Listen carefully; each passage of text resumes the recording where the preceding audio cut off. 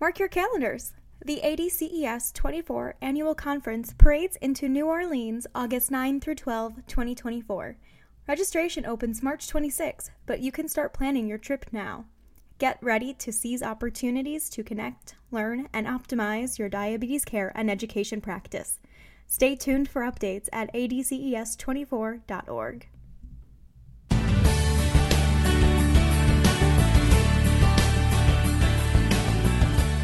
Hello, and welcome to ADCES's podcast, The Huddle, Conversations with the Diabetes Care Team. In each episode, we speak with guests from across the diabetes care space to bring you perspectives, issues, and updates that elevate your role, inform your practice, and ignite your passion. I'm Kirsten Yale, the Research Manager at ADCES. In today's episode, I'm talking about the value of team-based care with Mandy Reece, a diabetes care and education specialist from Georgia. She's sharing her insights on how this model of team-based care yields positive outcomes for people with diabetes and the community. You're sure to walk away with a better understanding of the nuances of team-based care in different practice settings and identify partners in case team-based care is missing from your practice. Enjoy! Mandy, welcome to the Huddle. Oh, I'm so excited to be here. Thank you so much. Well, we are excited to have you, and I can't imagine a better person to be here to talk about team-based care than you, especially considering all the conversations we've had in the past, and especially over the past couple months about this as we talk about population health and the impact of value-based and team-based care on population health. You know, you have a really incredible background coming from both population health and a clinical background. Can you tell our audience a little bit more about that? Sure. My story in working with persons with diabetes began back in 2002. I was working with a lady named Angela. I was her diabetes coach as part of a larger project I was managing. And Angela, it was just an incredible journey to walk with Angela, to encourage her, to be a coach, a mentor, a supporter for her. And after that experience, I went on to work in several different settings, including in public health, as well as at a university. And then most recently, working as a core faculty and clinic member in a family medicine clinic. And I felt so blessed through these experiences and learned so much. I decided a couple of years ago to create a blog called Reese's Pieces in a Diabetes World. Through this blog, I provide practical information about medications for folks living with diabetes and their caregivers, and really look at this as a way to give back. Typically, I'll produce one blog per month and do a couple of daily late-breaking information or practical tips about medication twice a week. So it's a great way to give back. It's a very rewarding experience. I love your blog. You know that. We've talked about that, but I especially love it because when I read, some of your entries, you really take tough topics and you translate them in a tangible way for people with diabetes, almost like you're walking with Angela again as her coach. This new post that I just read, the coverage for medications and removing barriers and thinking about financial barriers, it reminded me about the power of team-based care. Can you talk a little bit about what team-based care is and why we need it? Sure, I would love to. And I think the best way to start off in talking about team-based care is to start off with a story. Within the last year, I had the opportunity to work with a gentleman who was grieving the loss of his wife, who was having difficulty in affording his diabetes medications and difficulty with motivation in managing his health.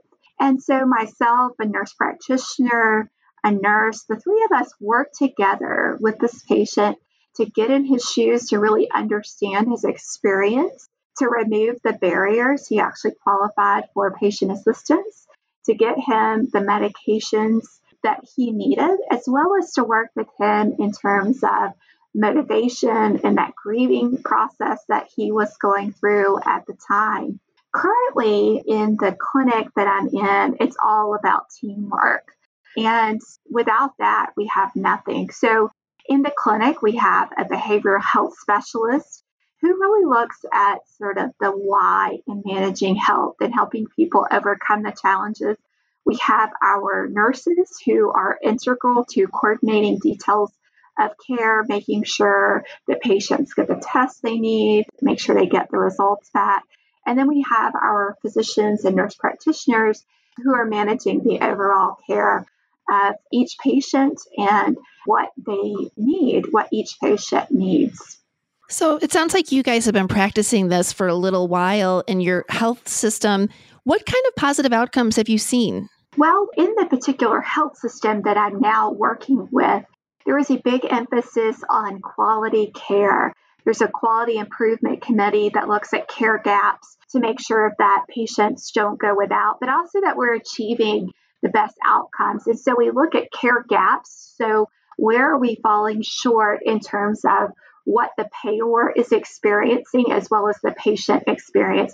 So we're seeing reductions in hemoglobin A1Cs, reductions in cost, as well as looking at improving blood pressure control, reaching the target, and making sure patients are setting goals, that they have the support, the social support that they need in place, having social workers on the team to address those needs. And also providing patients in real-time access to their charts so they can see their lab results. They can communicate with all members of the healthcare team via an electronic medical record, an online portal to communicate with their providers, as well as collaboration with the larger community as a whole, with other clinics in the community that they've integrated to form a local accountable care organization. It's interesting when I hear you talking about motivating the patient and talking about clinical outcomes, and I start thinking about the team it takes, the team that's put together to manage this. You know, you have an individual and then you have a team. Is there a template for a team? I mean, I can't imagine, people aren't cookie cutter. I can't imagine a team would be cookie cutter, but how do we create the right team for each individual? Sure. It depends on the various settings. So whether we're talking about the outpatient setting, whether we're talking about federally qualified healthcare systems, whether it's the inpatient setting, whether it's an endocrinology office. So when we're looking at each of those, so you have various members on the team. And it's also important to think in terms of, is it an urban center? Is it in the city? Or is it in a rural area? Because if it's in a rural area, a lot of times we're using telemedicine for the patients, for different members of the team that are providing that care in the various roles. So you're always going to have your provider, whether that's a physician, a nurse practitioner, a physician assistant. You're going to have a nurse. Many times you'll have a social worker involved, particularly on the inpatient setting. And then a lot of times on the inpatient setting, you're also potentially going to have respiratory therapists, physical therapists, occupational therapists, pharmacists, behavioral health specialists. And in terms of the difference between the inpatient and the outpatient setting, the physical location of the actual member of the healthcare team can vary. So in the inpatient setting, the physical therapist or the occupational therapist will be there in the hospital. But once the patient's discharged, they go home, they're seeing their provider, their team members, their physician, nurse practitioner, PA, nurse may be in one location, but this behavioral health specialist may be in a different location. The physical therapist, occupational therapist in a different location in the community. Although they're physically at different places, they're working together as a team, and a lot of that depends on electronic communication. And I don't want to forget in this mix is the diabetes care and education specialist, which could be a physician, could be a nurse, it could be a dietitian, a psychologist, a behavioral health specialist, physical therapist, a psychologist, numerous different primary professions of folks who could be diabetes care and education specialists. But on that team, is there usually the one person that the person with diabetes goes to say, okay, you're my diabetes care and education specialist. You're my point person who's going to help me manage all of this? It's going to look different depending on the setting in terms of who the diabetes care and education specialist is. If you look at the largest percentage of folks, their primary discipline who are diabetes care and education specialists would be nurses and dietitians. That's your largest percentage. But there are pharmacists out there, there are psychologists, there's behavioral health specialists, physical therapists, occupational therapists, numerous other folks who also are diabetes care and education specialists. So it's really going to look different depending on the setting, although the largest percentage tends to be nurses and dietitians. You just mentioned telemedicine, and it's not anything we've delved into in our conversations more recently, but how does team-based care optimize telemedicine? I guess I should say, can it optimize it? And if so, how does it optimize it? Yes, and there's certain geographic areas that in particular benefit from team-based care via telemedicine. And that's going to be your very rural areas that folks, they have to drive 2 hours, 3 hours to get to a healthcare professional. So rural areas in Montana, Wyoming, Utah, even here in Georgia. And for that, oftentimes you would have the nurse with the patient there in the clinic setting. Sometimes the pharmacist may be there, and the physician could be in a different location, different geographic location, 2 or 3 hours away, and they are communicating electronically, seeing each other on the screen. And oftentimes the equipment that the nurse will use during that visit, that data is transmitted to the physician so the physician can see that in real time. And then also if the person with diabetes needs to see a diabetes care and education specialist who happens to be a pharmacist or dietitian, the patient could be there in the clinic, and then the dietitian or the pharmacist is in a remote location, but they're communicating with each other via interfacing on the computer. I mean, it's really neat to hear like people that in rural areas that may never have had access to team-based care with telemedicine do have access to this. How does this work with, working across health systems? If you can say like somebody in a rural area, essentially you're building new teams every day. The diabetes care and education specialist is building new teams every day around the individual. Do I have that right? You do. Yes. Yeah, that's pretty fantastic. It almost sounds like futuristic medicine to me. Yeah, there's a few folks out there that have done quite a bit of work in telemedicine, and we're even beginning to really teach this telemedicine experiences within various health profession schools and programs so that when the students graduate, they have experience with telemedicine via simulation. That's fantastic. I want to switch directions here a little bit. I love team-based care. I love the value we're hearing. I love the outcomes because it helps the person with diabetes. How do you share the value in your system, or how do you share the value of diabetes care and education specialists in team-based care? To start with, to really look at the needs of the individual because it's a holistic approach. So seeing within the particular local health system, the particular primary care practice that's present, looking at the individual needs of that practice or that system and making sure that you're seeing where are the needs that aren't being met. So maybe it's psychosocial, maybe it's behavioral types of needs, maybe it's cardiometabolic, maybe it's patients not having access to medications.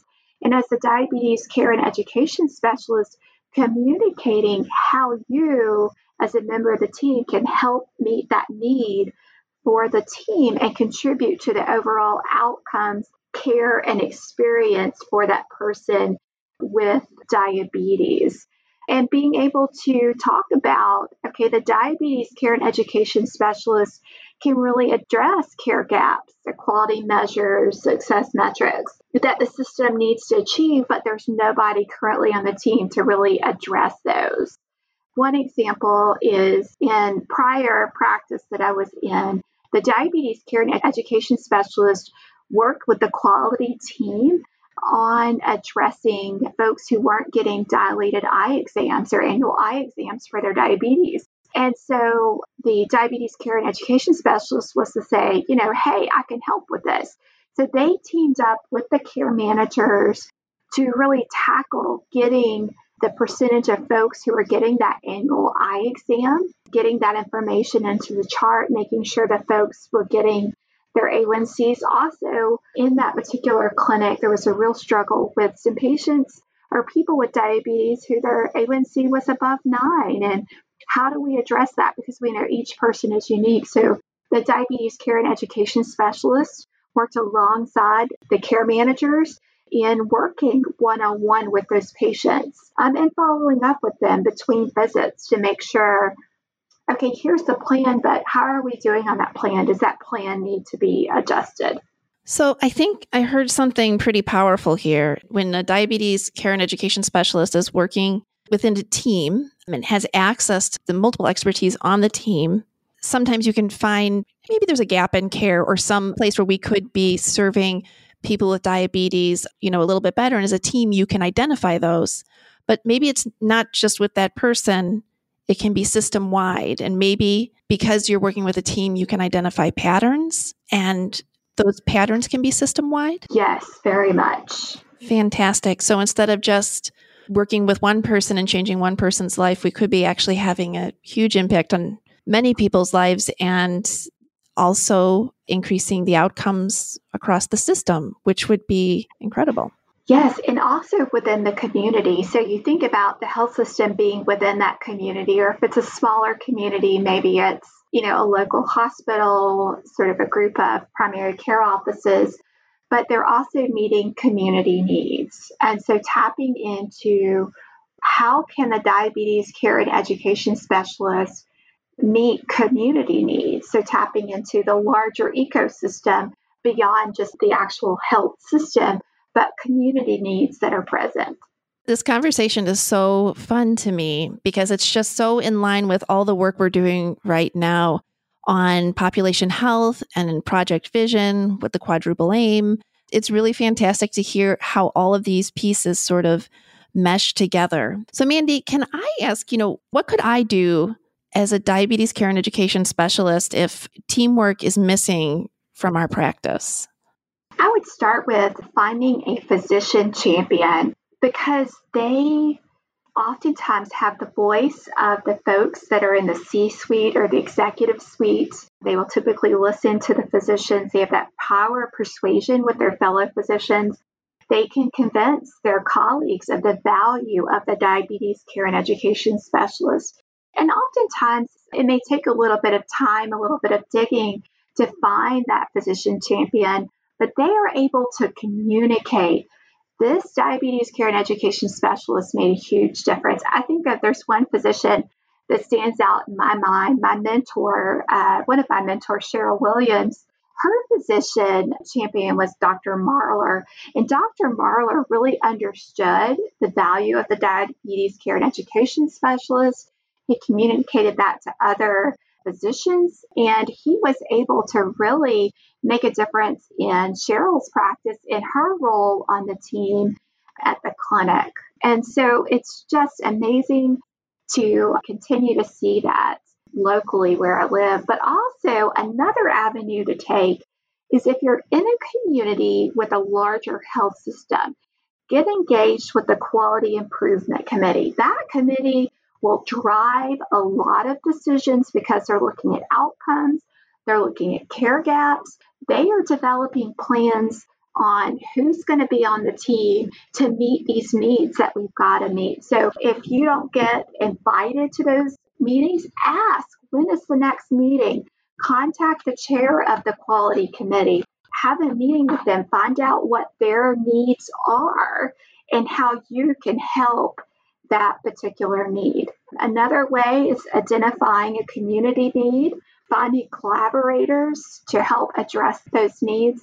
I had the opportunity for over 10 years to work with my local health department in providing diabetes services to Latino women with gestational diabetes who were receiving OB care through the local health department. So I served as their diabetes care and education specialist.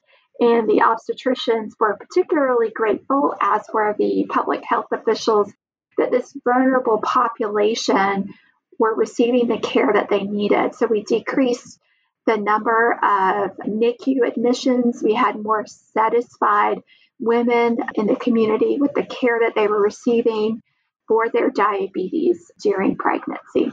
Listening to you tell these stories and talk about the role of the diabetes care and education specialist in the health system just reminds me, as I've heard over and over again for the past several months as we've been doing these podcasts, is that the diabetes care and education specialist is a leader, and they need to be leaders. A diabetes care and education specialist is a subject matter expert, but they're a subject matter expert that actually understands how the whole system works. And we're taking the first steps in this arena.